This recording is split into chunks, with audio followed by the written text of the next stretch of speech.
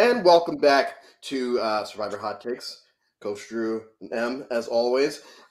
Joined today by two guests. First, coming back from our deep dive-ish into Survivor Micronesia, we have Josh. Josh, welcome back. Thank Josh, you all. we missed you. It's good to be back, always. And Emily, would you like to do an introduction? Oh my gosh, yes. Hello, world. I would love to introduce to you the queen of all queens.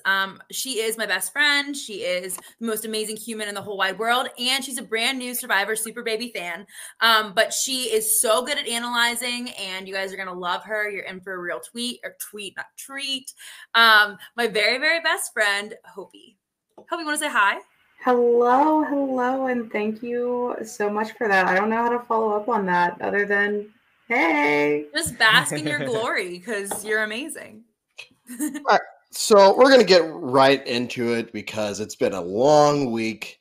As the title of the episode says, way back when I first started this, I referred to mainly Survivor Reddit as a cesspool. But obviously there are other groups outside of Reddit that are equally just as messy. And based off of this episode, those people have started to rear their ugly heads once again. They started to come out of the woodwork with their I don't want to call it bullshit, but we're going to call it what it is. But that's for a little bit later. We do want to touch on briefly everything else that happened before we get to obviously what we're here to talk about. So Emily, we'll start with you. What did you think of the episode up until the tribal councils?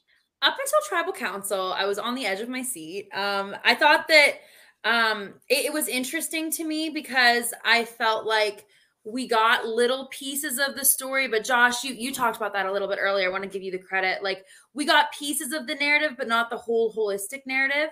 I know that we talked a lot about, like, what was this 2 episodes ago whenever Rocksroy voted Lindsay, and obviously now we know, like, Rocksroy was voted out, but a lot of the people were all like, oh, like, why would he vote Lindsay? Like, that's so weird. Well, now they interviewed him and they asked, and I found out, this is super interesting, he actually voted for her because they didn't feature a section of him talking with Lindsay before and realizing that she was a huge threat. So he, like, did an interview saying that she was a huge threat, so he wanted to make her scared. So it very much paralleled to why Romeo put 1 vote on Hai, even though knowing that that vote really wouldn't do much, in the long run. It also does have a huge impact because it wants to make, like, it makes them more scared. And someone like Hai always wants to play like that aggressive game, and he wanted to play a perfect game. And because he did not play a perfect game of getting no votes, that in itself is tarnished, and then it kind of keeps him more jittery and more aggressive. You know what I mean? Yeah. And Josh, picking up from that, how did you enjoy or not enjoy the Hai Romeo interaction when they got back to camp? I've seen some people try to compare it to the Rupert Johnny Fairplay thing. I don't think it's that extreme. But it was a lot of fun to watch. I didn't vote for you. I voted for Chanel. It's like, okay, cool. And then Hai goes around. It's like, yeah, because I know who it is. What did you think about their interaction? Do you think that Hai was warranted in reacting like that? Yeah. So, yeah. So I have my own podcast. You can check it out, joshtakes.com. Good.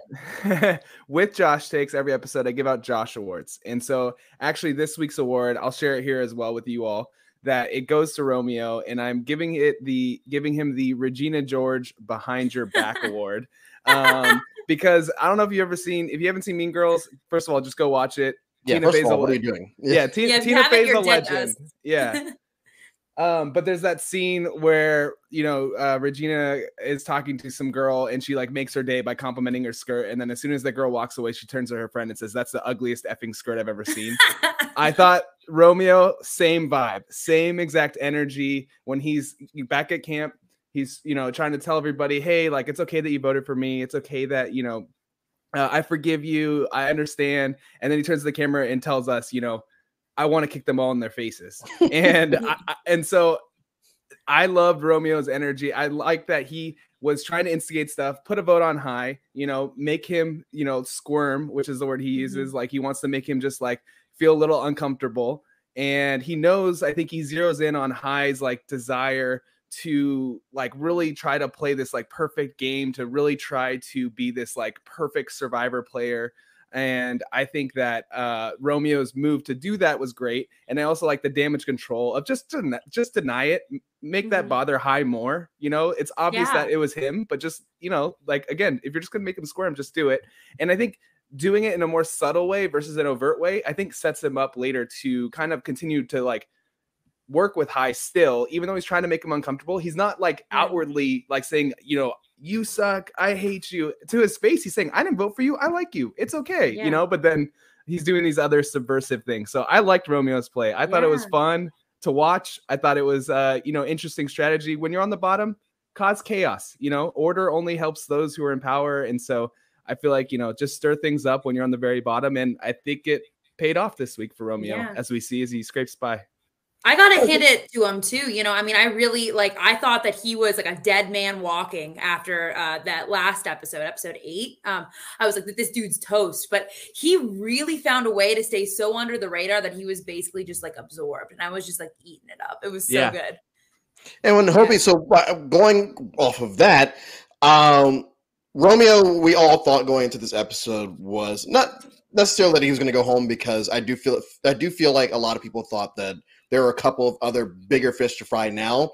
But do you like Romeo's spot in the game after this episode, without really touching on the tribals as of yet? Do you like Romeo's spot going forward, especially with Rocksroy saying the whole High and Romeo, you know, flip the vote on me or whatever? Do you think that that'll pay dividends for him in the long run, or do you think his time is still coming to a close soon? I think as of right now, with, you know, Survivor, it's so hard to make end game bets because this show's bananas, man. But I do think that he is doing himself such a favor. I know they talked a little bit about his paranoia the last episode, I believe, but I think you do have to be paranoid in Survivor, and he knew that he was under the radar. He had a gut feeling. He went with it, or he was on the radar. And then he did what he had to do to shake things up. And I loved like the edit scene where he's like, I just put a vote on High just to make him squirm. And High's like, I'm not bothered by it. I'm not bothered. But like, he was so bothered by it. And I think these tiny little manipulative moves are going to really solidify Romeo as a threat in this game. Ooh, good answer. I really want to, because I didn't read the Rocksroy exit interview, so I didn't know about the Lindsay thing. Mm-hmm. And I know I sat here and talked about this last week. One of two things that I very much remember. One being, oh yes, I like Jonathan now, which, my God. But two,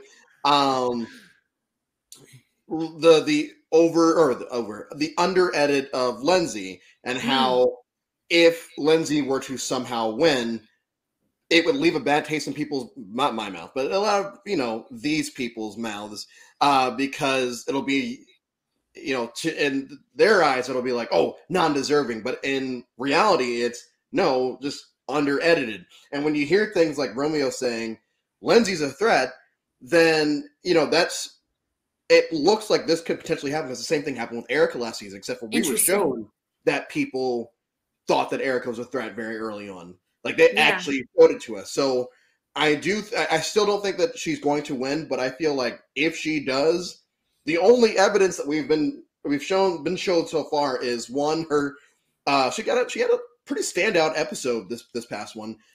So we'll have that to look at, and we'll have Rocksroy's exit interview to look at. Hopefully we get more in the coming weeks, but as of right now, that's all we have to really look at. Yeah. But yeah, I loved this episode for Lindsay. You know, I think we got the most Lindsay content we've gotten since probably the premiere. Yes, she's an ally queen. An ally. Her whole interaction with Jonathan just brought me life throughout the episode. It was just like, I don't think that when she said, when she like gave him the other way that the vote could happen, and he just kind of sits there like well, now wait a minute. Wait a minute. What? Well, we need to think about that. Yeah. Yeah. Can I ask something on that same topic? Because I'm still so confused. Okay, so we get to this point, right, where Jonathan wins the immunity, right? We don't have to talk about anything before immunity, right? I feel like we pretty much covered, right? Like, and he's like, oh, I can make a big move, right? So he like goes up to Lindsay and starts like bullshitting ideas. And he says to her, like, well, we're gonna tell her that, oh, hey, Christian. Well, we're gonna tell we're gonna tell Drea that it's Marianne, and then we're gonna tell, and Marianne is obviously gonna know that we're actually gonna be voting for Drea. Why didn't you just? I'm so confused why they didn't tell Drea that they were gonna vote for Tori. Like, there's so much evidence. Like, be like, hey, like Drea, like I'm really sorry. You know, like we're actually gonna be focusing on Tori because Tori has now won 2 out of the 2 immunity, 2 out of the 3 now. Like, obvious, and she's already told Marianne that that Tori already told Marianne that they don't get along very well. Like, it's public knowledge that they're the bottom 2, right? So why wouldn't Drea just use her vote to vote out? You know what I mean? Like, if that was really your target, which I get, because Drea is like, she's got like buckets and buckets of advantages in her pocket and like a really great Survivor resume, you know? And like, I just don't understand why he didn't use Tori. Like that to me is just like the most obvious answer. Josh, comment? Yeah, I mean, the simple answer is I don't think Jonathan's very smart. I mean, my nuanced answer is I think that he, as he shares later with Lindsay, and they get in a little bit of a tiff about, he's convinced that, you know, Tori and Drea must be close because they're coming from their starting tribe together. And I think we get a clue into why Jonathan might be missing out on some of this relational information earlier in the episode. And that's when Roxroy says, you know, Jonathan, like, no one appreciates me. The only guy that goes out and swims all day trying to catch fish is Jonathan. So I really get this picture that Jonathan and Roxroy aren't the most socially like connected and in the know with this whole merge tribe dynamics. They were probably going out fishing and just doing their own thing. And it looks like they're broing down, of course, you know. But then, I think that Jonathan, as Lindsay points out, is missing a lot of information, you know, about the social dynamics of the tribe. So I think he just completely misread what Drea would be thinking in that moment of who she would want to target. Then my other question is like, I'm sorry. My just one more, and then I'll shut up. My other question is like, why would you freaking tell Marianne that she's the decoy vote? Like, what do you like? What? Because then she's like, oh, well, everyone knows that Drea and Marianne both have the idols, and he's like, well, you're not gonna play the idol. Like, you're just, you know, like what? Like, I don't understand why you would even tell Marianne. It was just a whole mess. That's all I had to say. I'm done. The beginning of the doofus edit starts now for Jonathan. I can't believe that I love the man. Now he's dead to me. Yeah, I can't believe. I quickly regretted my whatever I said last week. But Hobie, what I want to go with is, do you think Jonathan has any chance of winning now? Not personal opinion, not what you want to happen. Do you think Jonathan has a chance of winning? No. And here's why. I think that it was all evidenced in his lack of awareness towards himself, because there was a clip of him saying, yeah, like, I just realized that every day I have to set my ego aside and really just humble myself. I don't know if he said humble himself, but he did mention that he had to set his ego aside. And then you get to that scene with Lindsay on the beach, and she's like, here's my very well thought out strategy as to why this is not a good idea and why we need to shift. And he's like, no, that's not it. And he, I think, just has a very difficult issue of knowing when to stop talking and when to entertain someone else's ideas, and that his ideas aren't always the best. And I think that will really screw him over throughout the rest of the game. Yeah, if you can't even play the social game well enough to know that, you know, there are all these other things going on besides what you think you know, you're going to have a very hard time. And I think that people are starting to get tired. Some people have already been tired, but a lot of other people are getting tired of the way he talks to them. I think that the biggest fallout from the second tribal, which we'll get to later, is the fact that how he carried himself at the beginning. Like, towards the end, cool, fine, whatever. But that's going to stick in a lot of people's minds, and especially with the jury already sitting there and seeing how he reacted that. If I'm any type of player, any player that was at that tribal, I'd probably try to sucker him into having another outburst like that. Yeah. Just to, like, start pissing off even more people to give him no chance at that way. Let's say he goes on an immunity run. He ends the season with like 4. It's not going to matter because people are only going to be focusing on how he handled himself socially. He could be a 0 vote finalist, honestly. I think that like, which is weird because we never even considered him being able to make it to the end without getting votes because of just his stature. And like a lot of the time, you know, if we see a big, strong man make it to the end, typically they win, you know. But I do think like what he said and the way that he handled himself, which we're obviously going to get to later, it evoked a very, very strong reaction from the jury, like the existing jury currently. And that in itself, if they're the 2 people currently who are operating Ponderosa, like, I don't think that this man has a shot in hell. Tori will vote for him. I don't think so. My stock. Look again. I have receipts on my podcast. You can go back and listen to every episode. I bring up pretty much how I don't think Tori could win. She was my pick throughout the entire season as least likely to win. I thought she made a lot of social blunders, and so did she in her exit press. She brought up how she very much realized that she was not very good at playing Survivor. And I think my stock, though, on Tori as a person, not as a character on TV, but actually as a person, has gone up after how she handled the whole thing at Tribal Council, and then how she's handled everything in her exit press. I feel like she's been pretty gracious and self-aware. Yeah, no, she's been pretty good, and I appreciate that. And I do want to say, before we get to Tribal 1, because I've been dealing with and reading all the mess online for the last week, I haven't had proper time to celebrate the fact that Tori was gone. So I was thinking of you when she left. I was like, this is going to be a lot of emotions for Andrew this week. Yeah. Right. Tori's gone. That's my celebration. Back to the issue at hand. First tribal. So we have Roxroy trying to start this all dudes thing, and sorry, they're all dudes on this tribe. Somebody has to go. Everyone thinks, okay, let's just make it easy. Let's just do Romeo and let's get out of here. And Roxroy decides that he wants to start over strategizing and pretty much costs him the game, because I do think that if he had just shut up, don't do anything, they could have gotten out there with the easy vote at that point. Hobie, what are your thoughts? I agree.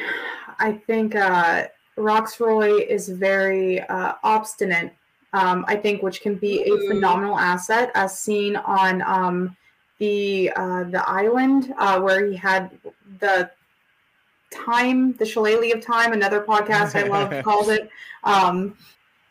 And you see this just absolute unrelenting will, which I greatly admire, but he doesn't know when to relent, and that was his biggest issue. And I really could see him going far if he knew how to work with and listen to other people. I sat here about 3 weeks ago and said, oh yeah, Roxroy's going to sit at the end and lose because everyone's going to want to bring Roxroy to the end.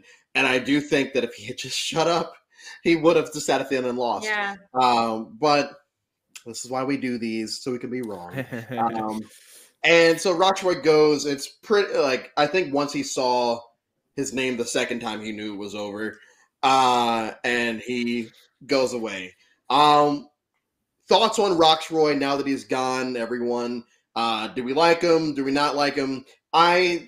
He went from someone that's like, okay, yeah, and then there's Roxroy, to like me hoping that he throws a vote every tribal, to like, oh man, that's like cool, you know, nice juror, cool, whatever, we'll see.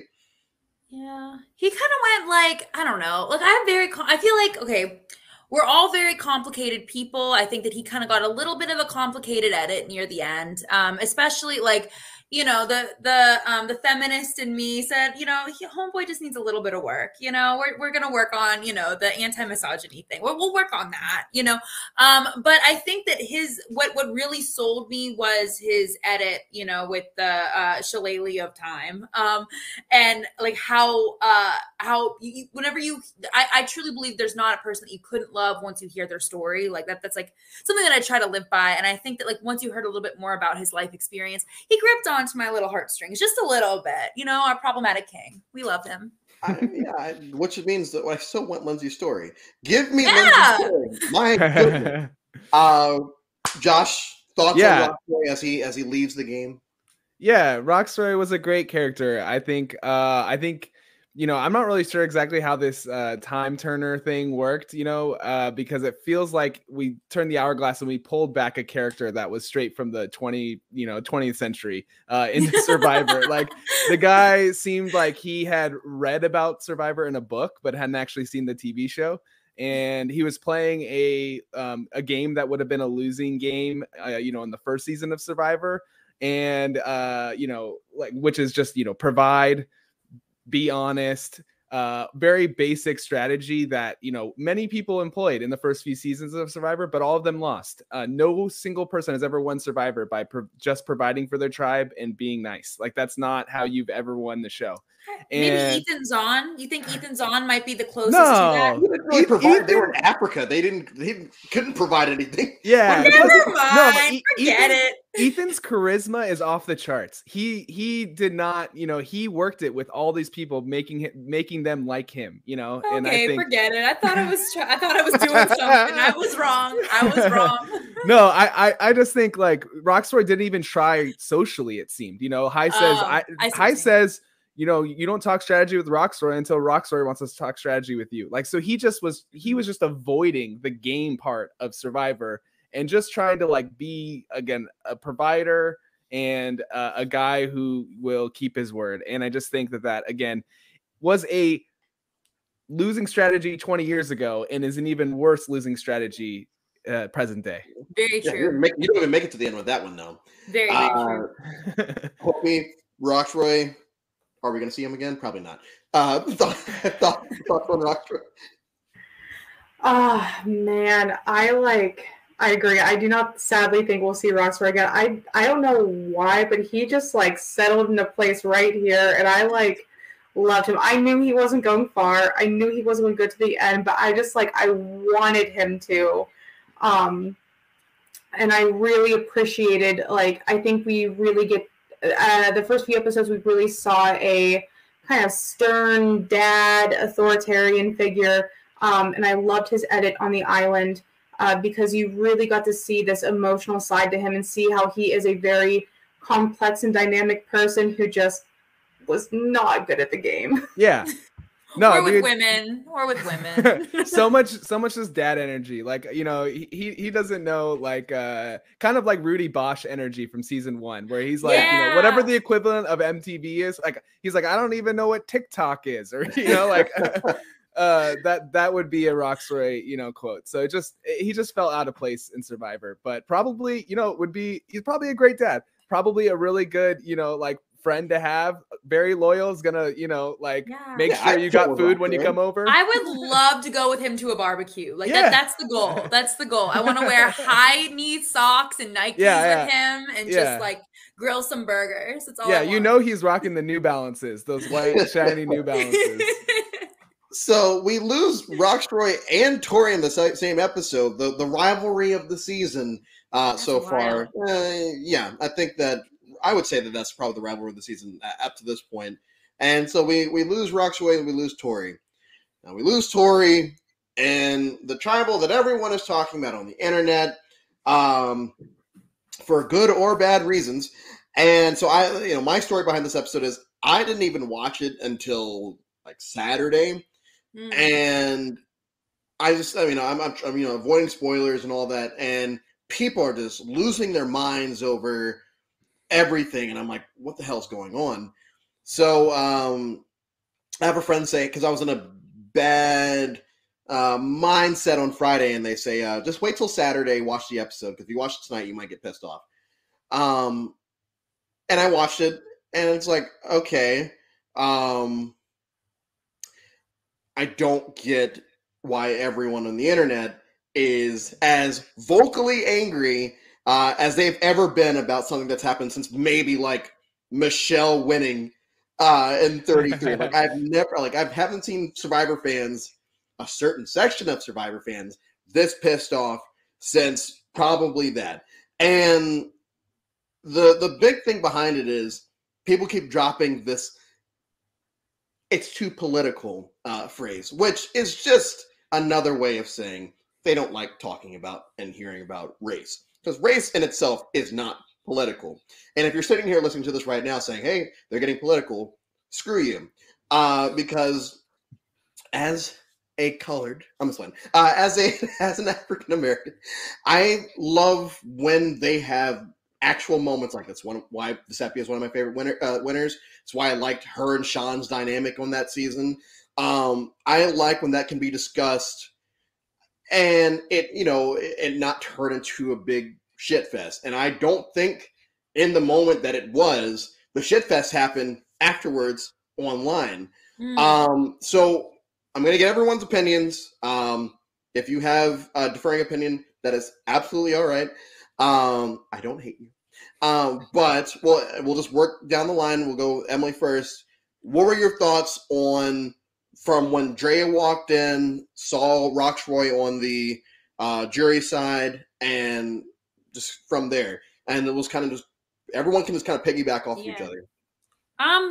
It was interesting. I guess because I want to also, I want to preface that my understanding and my take is also just coming, like, I'm a white woman, so I'm just speaking from an allyship perspective and how I have educated myself about the experiences of people of color, but I could see it at least in her eye, and I think that like it came very quickly as a shock, and watching her process that, and she was really trying to like, it's hard, because she was trying to explain, like, I was really trying to just maintain my emotions because as a Black woman, I have to make sure that I'm not too much this or too little that, or, and so trying to find that until she started just talking about, implicit bias and unconscious bias and those sorts of things.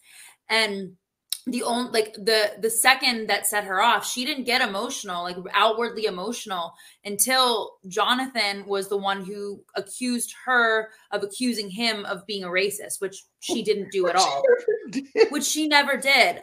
So I think like we talk about this a lot, that Survivor is like a microcosm of society. And I think that it's even more so now, especially with the brilliant work of the Diversity Initiative and like the great work that they've all done. So great job. And how much they've blended so many different life experiences. This is just what we're talking about it now in a much more holistic and real form.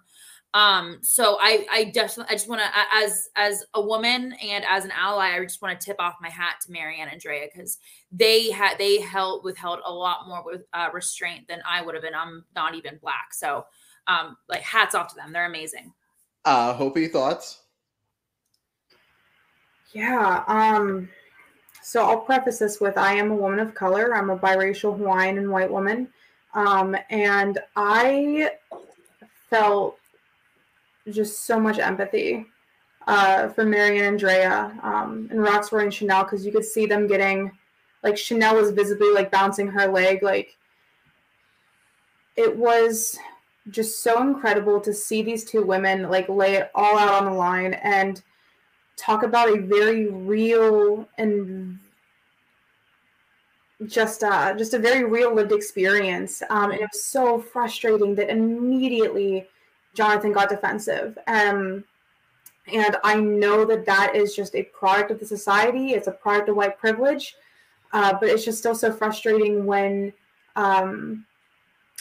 there's a person of color on the opposite side with this cultural responsibility and this cultural weight. And they're just trying to express that Survivor, it's still in the game. It does not matter. Like, I think it was Maryanne that said, like, yes, like, this is, you're taking a bunch of people from the real world and bringing them into a small group, playing a social game with those perspectives. Absolutely. And I was so there for the conversation. I was just so moved by the stand that they took. It's sad that they have to take a stand and that they have to play their advantages just to feel protected and safe after talking about an experience, because they know that there's going to be people on the internet who are like, oh, well, they're just playing the race card. And so they had to weaken their own game just to advocate for themselves. Absolutely. Yeah. And kind of bouncing off of that really quick, Josh, so I don't mean to, I just, one thing while I don't forget. Great, I think go for it. I appreciate you. You're wonderful. Like the one little piece as well that I think is like really intricate is how many times did we hear Jonathan talk about how people have implicit bias, not in the same way, but how they have implicit bias against really strong men. Okay. And how he knew he would be a target because of his appearance. Right. So keeping that in the same, and like, it only becomes political whenever you want to make it political. You know what I mean? And so I think that like he got defensive in a way where he was, you know, like tooting his own horn. You know, he was a product of the exact same piece, you know, but that's all I have to say. Yeah. Yeah. No, I think, there's so many different things to talk about here, but I think my first reaction watching Drea was just like, oh man, I feel so like bad for her, because like she was clearly put on the spot. Like you see everybody's faces when they walk in and they're shocked when they see Rocksroy on the jury. They did not expect Rocksroy to be on the jury.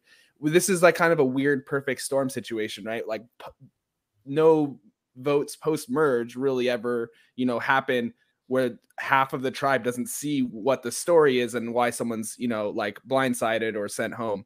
And so just the extra like weird twist of this final 10 unmerging into two halves, you know, and then them walking in. And so it just created this perfect like storm or whatever, perfect moment for them all to be so shocked. And then of course, Drea is like obviously processing it differently than everybody else, even including seemingly Marianne. In the beginning, right? Jeff at least to start, like Jeff keeps asking her questions, and I noticed this, like her first like 2 or 3 responses to Jeff in the tribal council is just I don't know, like because she's not even giving him anything. Which if you've ever heard people talk about, you know, extended cuts of tribal council and stuff, like Jeff hates it when you don't give him any when you're not like giving him anything. Like he'll even like pause like the discussion and be like, hey, like I need more from you, and kind of come down as like harsh dad Jeff, you know, and that's like his biggest pet peeve is when people don't like aren't being, you know, like at least giving him something that's somewhat entertaining, keeping the conversation going. So the fact that she just kept saying I don't know after having been to multiple tribal councils beforehand,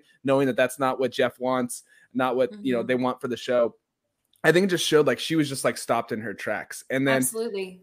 Yeah, and then it's Jeff who brings the word race into it when he asks her, like, do you think this was race related? Because she just said this changes things, and then he's the one that asked that. Yeah. And, you know, and she says it, you know, I have the quote here. She says, you know, he asked if it's race related, and she says, unfortunately, a little. That was her response and her entry into like talking about this. And so at this point, I just still felt really bad for her because like you could see she didn't know if she wanted to go there. She doesn't know exactly what she's going to do to handle it. And then the conversation keeps going a different direction. And then it comes back and she's like, you know what? I'm just going to play my idol. Like I've seen 2 people, you know, black people that I did not expect Rocksroy to go home. So I'm processing this. And so I'm going to play my idol just to make sure that there's not, you know, 3 black people like going home in a row. And I think I'll pass it off here, but one more thing. I just think that like you guys are highlighting, what you already shared about them playing their idols so that people can't accuse them of playing the race card. I thought that was like very, very admirable. And I just think that they were trying to remove any kind of accusation that playing the race card being like, hey, save me. You can't vote out black people because you'll be racist if you do so. Instead, they said, we're going to take it upon ourselves to make sure that this pattern, which we don't, you know, which optically looks horrible and then in general feels wrong to them, we're going to take it upon ourselves to make sure this doesn't, you know, like happen this season where 3 black people go back, you know, home back to back to back. And so I just thought that like, again, they burn their idols. I've heard, you know, people are writing into me like, do you think they should have just used their extra votes? They could have had enough, like, you know, 4 votes would have been a majority. Like if they both used their extra votes instead of their idols, but it's like, that wasn't the point. The point wasn't like the perfect strategic play to make it that. They were just saying like, we want to be above board with like our fellow castmates, not put them in an uncomfortable position to have to save us with the problem that we are, you know, feeling and experiencing. And, you know, we also don't want the people back home to accuse us of saying, you know, we used our skin color to get by a vote in Survivor. And like, I just thought the fact that they were able to think on their feet so well and just like, and just deal with that in the way they did was just, I thought very, very, very admirable. Yeah. Very well said, Josh. Yeah, I agree. I know. And one of the things that stuck with me is Andrea's been shown as someone. She continuously says, "Oh, I don't know you. I'm not close to you. I have nothing." You know, she's not close in her head, or like what we've been shown with anyone. And then all of a sudden, you know, we get more of Drea the person when she immediately snaps back into real life when she sees what the jury looks like. And, you know, I'm trying very hard not to swear up a storm, but like you get these people online that, especially one person in particular that showed the screenshot of her voting for Chanel the previous week. Mm-hmm. It's not about the fact that it's not the fact that Chanel was black. Like, how do I want to phrase it? Once again, I'm just trying not to go on like a very big tirade. She didn't like the fact that there's this stigma, whether, you know, people want to believe it's true or not. There is this thing where black folk go early in the you know, pre-jury, or they go early in the merge, especially if they don't have anyone that they really can work with. It's just something that happens. Like, and people saying, "Oh yeah, well, what about this person?" We only had four black winners, so it's not like, you know, we're doing this every season and somehow we still said at the end. Things happen where people get taken out early. So her sitting there, you know, being clearly in shock. I don't think she was faking it or anything like that. Her being in shock, saying, "Hey, we're not doing this time. You know, y'all can vote us out 2 in a row next time, like over the next 2. Yeah. We're not doing 3 in a row." And, you know, the fact that, and what we haven't touched on is they were going in planning on voting for each other. Right. Yeah. Which is crazy, you know. It's still pitting 2 people against each other of color. Yeah, you know. And I think that if Rocksroy hadn't gone home, let's say it was Romeo, they would have had no issue voting against each other. I think it was like Josh said, the optics of, are we really going to do this? Like, are we doing this time? You know, and I very much had I had a lot of respect for the fact that you know, Lindsay spoke up. She, you know, when she could. Tori said some things, and Jonathan was there. I won't do that. I'm not going to talk about Jonathan. I can talk about Jonathan real quick. Okay. Like, because I again, as you can tell, I'm a white guy. Jonathan, also a white guy. That's probably where the comparisons start and stop between Jonathan and I, because you know, I can pick off my shirt, but I don't have as many abs as he does. And you know, he puts his foot in his mouth. I mean, maybe puts both feet in his mouth, you know, across this episode. And I think, you know, Jonathan is a picture of, you know, for me in this moment, again, edited TV show, who knows exactly how this conversation goes, but he is hearing what they're saying and feeling defensive because he feels like they're accusing him, right, of being racist. And their immediate response to them is, "No, you're not. That's not what we're saying." So whatever the conversation was, again, we it's edited. We don't know exactly. Their immediate response to him saying, "I feel like, you know, this is wrong. I feel like you're saying I'm racist." Their immediate response to him is, "No, we didn't say that. We love you." Yeah. Even Drea says to him. And I think I just think for anybody who feels, you know, similar to Jonathan that might be listening to this or watching this, I would say, I think when people are sharing from their own experiences, I think one in Survivor, it's really smart to just listen, because you don't want to, like, you know, when people are clearly like in an elevated emotional state, their fight or flight is going, which Drea clearly was in. And then Maryanne seems to quickly catch up to her. And I just think that, like, if your response in that is what they are, how they're making you feel, and you don't have the capacity to differentiate yourself from them and like notice what they're experiencing and not, just feel attacked and threatened primarily. I just think that that's a sign you got to do some work, and it might be about race. It might just be therapy in general, to like deal with other stuff that, gives you a less capacity to have empathy in that moment. Because yeah, I think that was the disappointing thing for me with Jonathan, besides what he actually said, was just like that he couldn't in that moment do what Lindsay and Tori did, which was even harder for Lindsay and Tori because they knew that if they played their idols, one of them two is going to go home. You see, again, you don't see the conversation, but you see tears in Tori's eyes that she's like fighting back at one moment. And Lindsay's too. Yeah. And I think it's because, Jonathan's safe. Like he doesn't have anything to worry about, like as far as him going home. So there really just wasn't any call for him to be so defensive, Absolutely. And I think that like also at this point, it is really important to just kind of discuss like what it means to be an ally. And like, I mean, we talked about this a little bit already, like in the game, it's really important to listen, but I mean, outside of the game, everyone has a different life experience. Therefore, everyone has a different truth, and it's really important to not just, validate experiences instead of dismissing them as like theatrics, but it's also really important to not just depend on other people to teach you, because that in itself is a really emotional thing. Like I can't teach every man what it's like to be a woman walking down the street, like, and explaining what it's like. The fact that like, I don't even know if I'm going to make it home to my apartment every day. And that's just a very real experience, and I know that people of color have a variety of other life experiences that I'm never going to understand. But I think that it's important that I at least make sure that I can educate myself on history, So I did some research actually on just on Survivor history, because I think that that's really important. I think that it's important, especially because we're talking about this topic today.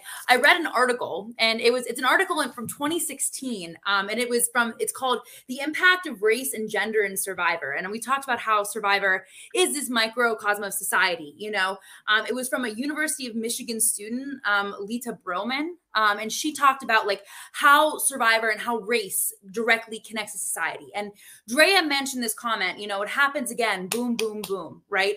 And that can be interpreted in a variety of ways, whether it's like after the jury, before the jury, what does she mean by that? Well, 45% of women of color are voted off within the first 5 votes. And that's a very recent statistic. Of course, some things have changed due to like the diversity implications, but that's also really important. And it's also important to notice here, the Black female players are the only group that are more likely to be voted off before the 6th episode, as opposed to anyone else who identifies at all any differently. And out of now the 41 finished and complete seasons of Survivor, 9 of the winners are people of color, as we mentioned, just in general, and 3 of them are women, and 1 of them is a Black woman. Okay, so whenever we see Drea and Marianne walking in to see that, it's not just there's 2 Black people sitting over there while I'm over here. It's recognizing the risk of history repeating itself and the duty that Black people have to make sure that they don't become another statistic, another part of this pattern, and what they can do to fit into society to reverse that. It's very layered. It is. And that's what people should have taken from this episode, right? But instead, we get people. I was looking at I was watching an RHAP recap today, and one of the comments, of course, said, "I don't listen to RHAP anymore. It's way too political now. It used to be so much fun back in the day." And it's like, what are you talking about? They're just talking about what happened on this episode and their opinions. I'm trying to. I wish that I could just turn off the monetization of this video, because I would just actually just go off. But something being politicized, I feel like is way different from just having an honest discussion about gender, race, anything like that. Because if we go back to, someone brought up 39 earlier, but they brought up the Jamal Jack situation. There was also the, I think it was the Merge Tribal or something around there. The Kelly and Dan thing got brought to the forefront of Tribal. I didn't remember anyone online saying that was political. Everyone was upset about what had happened, but I don't remember anyone saying that it was political. They were just saying, "Oh, this is a messed up situation." Blah blah blah. I feel so bad for this, that, and the other. Every now and then you get to the person that would be like, "Oh, we don't know what he thought or did," but if we go farther back, we have situations like, or not even farther back, going forward. Winners at War. Sarah, whether she believed it or not, brings up the gender bias. And I don't remember people online in such an uproar. I saw people upset, but there's always going to be those people. I didn't see people in such an uproar saying Sarah's bringing politics into the show. It was just kind of like, oh, yeah, okay, whatever. Same thing when Cass brought it up and Cagayan. Whenever people bring up any type of gender thing, it's never received as political. It's really only when race is brought up, which is why a lot of people don't like Marquesas or Fiji, because race is very much at the forefront of not only the Winners Edit, but like the overarching storyline. It was crazy that I don't have to put Cook Islands in there, because Cook Islands really, after the first couple of rounds, the race thing really isn't even a factor, at least to the audience. But like Marquesas, people say, oh yeah, I didn't like the whole Sepichon race thing. It's like, well, if you look back on it, Pascal was the one that was kind of, I won't sit here and say that he was, but he was. Everyone knows what I'm trying to imply, but he had some thoughts. And if you go with Fiji, the way that they were, the final three were trashed and drugged through the mud in the final three, and we haven't really seen that in any other season of newbies. That happens a lot in all-star seasons, but newbies, generally there'll be like one or two people that are like trying to, showboat, but for the most part, it's just kind of like, here's a hard question, answer it. But the Fiji final three, they all got dragged through the mud multiple times.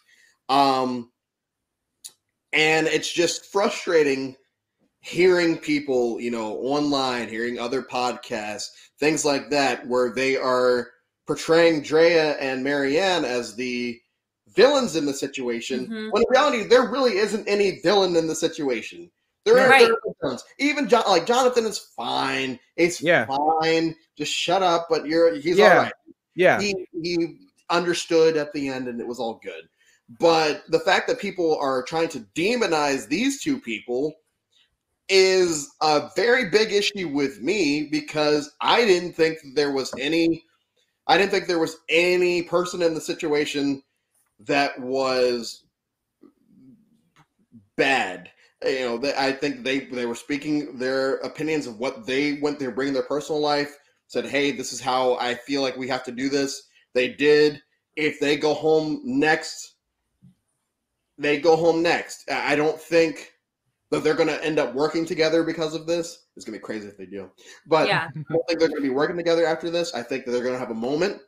It was like, hey, that was good. Now it's back to the game. And it wouldn't surprise me if Marianne voted out Drea next, or vice versa. This is not going to just become a race thing. It's just in that moment, that's what I know I keep going back to what Josh said, but it's the optics of the situation. And, the optics kind of suck for us. So I was able to get through all of that without dropping a single F-bomb, which I Good job. I'm so proud of you. Look at your growth. Thank you. Look at God, as they say. I know I talked a lot with my hands during that. That's because I was getting. It was beautiful. You did great. But at the end of the day, 2 idols are played. Tori goes home, thank goodness. And we're down to the final 8. Quickly, we'll do because we're almost hitting an hour. I'm sorry, I rambled there for a bit. It was an important conversation. Yeah. So we'll start with Hopi, go to Josh, finish with Emily. Final 8. What do we see happening? Who do you think is going to win now? Well, first of all, thank you for what you said. Really appreciate that. I got to ride with my girl, Marianne. I've been with her from the beginning. And here's my thing. Here's why. I think her social game is so underrated. I see her, like, even hearing her talk about how she uses her emotions to kind of that's her strategy, and I think that's so brilliant. And I heard people like call her a crybaby and stuff, and I think that that's just her being her.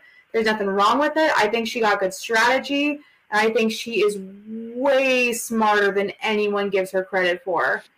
So I'm riding to the end with Maryanne. I love that. Josh? Yeah, I love that too. Yeah, I've been low on Maryanne mostly just because of not personally. If I could pick anybody to win the season, it would be Maryanne. But I was low on her chances mostly because of her age. And I think actually after this week, it was a big shift for me in actually seeing how she could speak with passion and clarity. And that those two in combination is a very powerful winning game. So I won't pick Maryanne, but I think that this is the first week where I'm actually comfortable saying that she's a legitimate winner contender. For me, my preseason winner pick was Hai, so I hope Hai wins for that reason because I had a great read on him. But I think at this point I would have to pick Mike. I think Mike is somebody who, Romeo jokes he's like 100 years old, and they see him as this kind of old guy, and I think he's actually in really good shape. I could see him winning some challenges down the stretch. Everybody respects him. The way you brought this moment up earlier, and with the way that he talked with Jonathan and just really understood like his like deepest insecurity like instantly in meeting him and was able to bond with him about that. He's able to bond with Omar about, Omar's religion. He's able to bond with Hai and reconnect after they were on the opposite sides of the early vote. I think that Mike, he hasn't shown that strategic mastermind move yet that, might be waiting. If he can do one or two kind of quote unquote big moves to kind of just show that he was thinking very strategically, very obviously, I think that Mike could be the winner. So I'd pick Mike. Yes. And I'll just to go off of that real quick before I get to Emily. Mike does I'm not gonna say he's playing under the radar, but like at least we're being shown. No one talks about Mike, and no one also talks about the other person that I'm gonna say who my winner pick is right now. Shoot, I had a thought and I lost it. It's fine. You're doing amazing. Well, I was going to say the same thing, actually. I agree with both of you. Mike is still my winner pick. He was my winner pick from the very start. And if you guys are frequent listeners here, first, thank you. Second, follow me on Twitter. Third of all, you know that I am simply obsessed with Mike. I think I chose him. I had a gut feeling from the very beginning. He was my winner pick because first responders tend to do really well, especially people from New York tend to do very well on Survivor because Jersey. That's basically the same thing. Don't tell anyone from New York or Jersey that I said that. But like from the same area, and I think that they know how to interact with a variety of people, a variety of life experiences, and they're good at thinking on their feet and managing chaos very well while knowing how to push their bodies in crazy ways. He's my king. So I think that he's done really well. I also want to tip my hat though, an honorable mention to Lindsay for a few reasons. Like I think that she's growing out of the woodwork a lot. I think that not only did we mention that she's just an ally queen, she handled that tribal council to perfection, even though she was one of the two people who could have been going home that night, a queen. But I also feel like she her physical strength is immaculate, but how many times could her name have been on the chopping block? And she's had literally nothing but that amulet advantage, and she's been able to deflect it just like by the sheer power of her relationships. So yeah. I think that we might be getting another like quote unquote Erica edit in the midst, but I don't think that's possible considering the backlash they got after 41. But I want to tip my hat to her as a very honorable mention. So yeah. All right. So the obvious winner, and at this point, I'd be surprised if they didn't win, is Omar. Really? I feel like Mike is, I'm not one of these folk that read the edit or anything like that, but it's kind of hard not to in certain seasons, Blood versus Water being one of them, like where it's like, oh yeah, Tyson's going to win. I just feel like, either Omar's going to win or he's going to have a very, like, the episode that he goes home in is going to be, like, epic. And the person that takes him out potentially could win. I think that Mike has. I think that everyone has a realistic chance. I don't think there's anyone that's like being dragged right now. I don't think so either. I would love if 7 of the final 8 won. People can kind of guess who the 8th person would be. I know. But I think that right now it's Omar's game to lose. Because once again, like I mentioned with Mike, no one talks about him at all. Mm-hmm. And I know we're going off what we see, but like no one's talking about no one's throwing his name out or anything like that. And everyone is good with him. And he's gloating about the fact that everyone is good with them. As compared to Mike, Mike's not gloating about like Mike does the opposite. Like he's just good with everyone because he's just the stand-up dude who gets along with everyone. He's the cutest. Which means I think I know I'm sitting here saying that Omar's going to win. I'd be really torn if the two of them sat at the end with somebody else. Sure. So I'm hoping that doesn't happen. I hope that one of them goes home. Mike, I guess. But I love Mike. I love this cast. I hope that people kind of just shut up after this past week and get back into actually liking the season. People are, a certain section of people have decided that they want to turn on this and call it 41, which it's not. So I'm hoping that this episode just continues because I loved this episode. I did feel like it was kind of rushed in spots, but that's because they had 2 tribals to get to. But I love this episode, and I'm hoping that as we get closer and closer to the finale, they just keep up that momentum and don't drop the ball. Don't drop the ball and 1, do the do or die, but 2, don't under-edit somebody all season and then have them win because once again, you know how people will react. The morons, the jabronis will say, oh, this person didn't deserve to win. The people like us and other smart folk will understand that it was an editing problem and it's on the show for doing that. But as we almost hit the hour mark, Josh, Hopi, thank you so much for coming on and talking about all the stuff that we talked about. Thank you all for being allies. I know that that's a political word, but thank you all for being allies. How dare you? Hot Takes is now a political show. I'm really looking forward to how this all turns out. I'll be going to live know-it-alls on Wednesday with Steven and Rob, so I'm excited to see their opinions on that episode. We're gonna have to get Josh out here one year to like go to an event. The finale is actually going to be out in California. Just putting that out there. Oh, really? Yeah. Wait. The finale is going to be in California? Yeah. Like it's not going to be like on their TV show? No. The finale part, the Wendell Bryce party is going to be in California. I thought that you were telling me they were going to announce it live. I lost my mind. I was with Emily, and I was just gonna wait to correct you after the recording was over. I was like, "Are you kidding me?" Yeah. I was so excited. But thank you all again for tuning in, and we'll see you guys on the other side.